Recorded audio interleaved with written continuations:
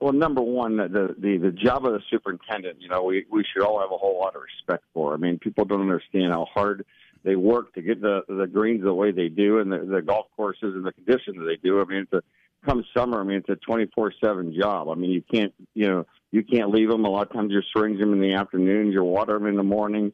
You're making sure that they're hydrated perfectly. I mean, if they're not, that's when you see grass is dying.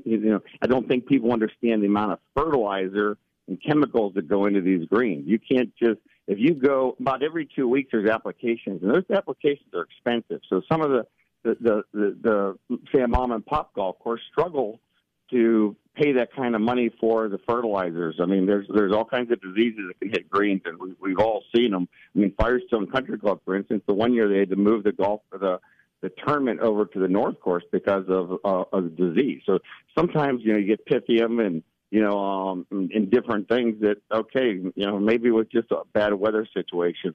But, yeah, they do such a fantastic job. The aeration of the greens, we have to give them some air. So basically you're punching holes in them. You're filling them with sand.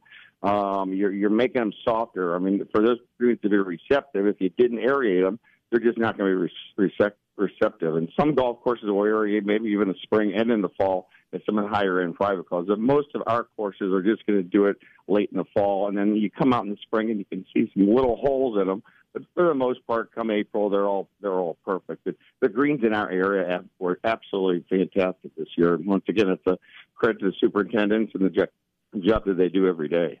Dan Dauk is with us. He's the teaching professional at Windmill Lake. So, Dan, when you talk about the fertilizer and everything, do you have to rebuild the green every year or just maintain it? Because you mentioned the sand, the grass, and then sometimes through a lot of work or maybe a hot summer or a hot fall, you've got to kind of rebuild the grass a little bit. So talk about the aspect from bottom to top in building these greens.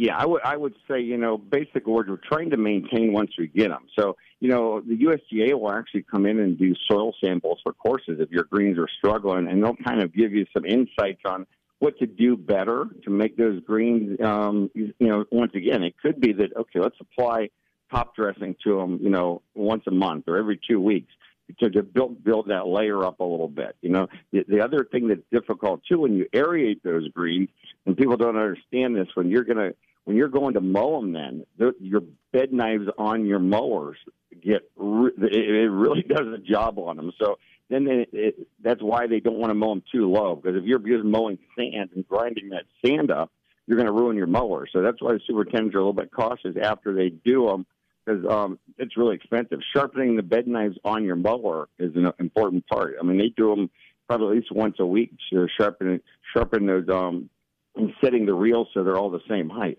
But I don't think you really have to rebuild them. Most of our greens in our area are already pretty good, so we're just trying to maintain what we have and make sure we give them the proper care. And I don't know all the 100 insights and outs, exactly what they do, but it's a neat process. And once again, they do it better than anybody around. I give them all the credit in the world, because, the greens around here are perfect, and it does not come without a lot of hard work to make those greens in those conditions. So, Dan, am I understanding right that there are specific mowers that are built to mow the grass on the greens? Is that right?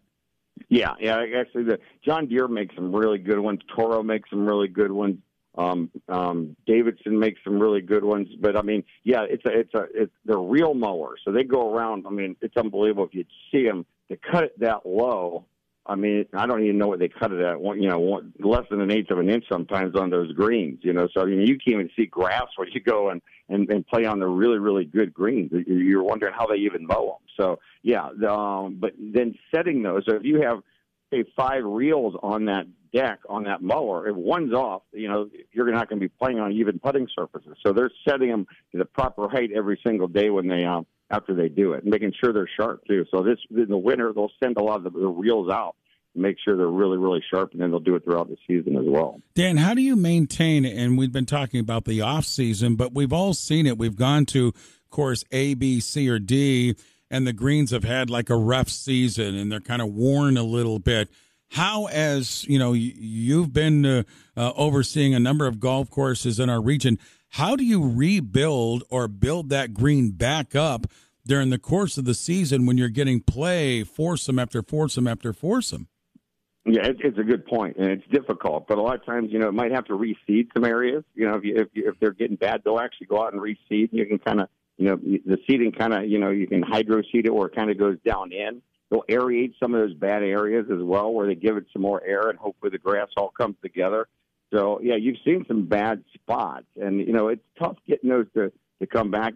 Early in the season, obviously, you're going to go to those golf courses. You're going to see some bad areas. That's just because water sits in a low spot throughout the season. It might kill some grass, but those will all come back. And they're discolored as you go into the beginning of the season as well. And that's a lot of time a mixture of the different type of grasses, whether you have some poe and you have some bent grass, and, they recover at different speed. So all of a sudden, that's why they kind of look a little bit, black in some areas and brown in some areas, and some might even be green. So, but they're all going to get healthy again. It's, once again, with the proper care, the proper water, the proper chemicals, they'll get them back to looking good. And what they do, it's kind of like a chef. it just seems to come out tasting really good at the end, but we don't really know a lot of times exactly what they do to make that end product, but they're really, really good at it. There you go. Education on the greens that you play throughout the golf season. A lot of work and a lot of science goes into having good greens for all of us to enjoy the game of golf. My friend, thank you as always, Dan. Appreciate the time. We'll reconnect next week. Thanks so much. Have a great weekend. I appreciate the time, Ray.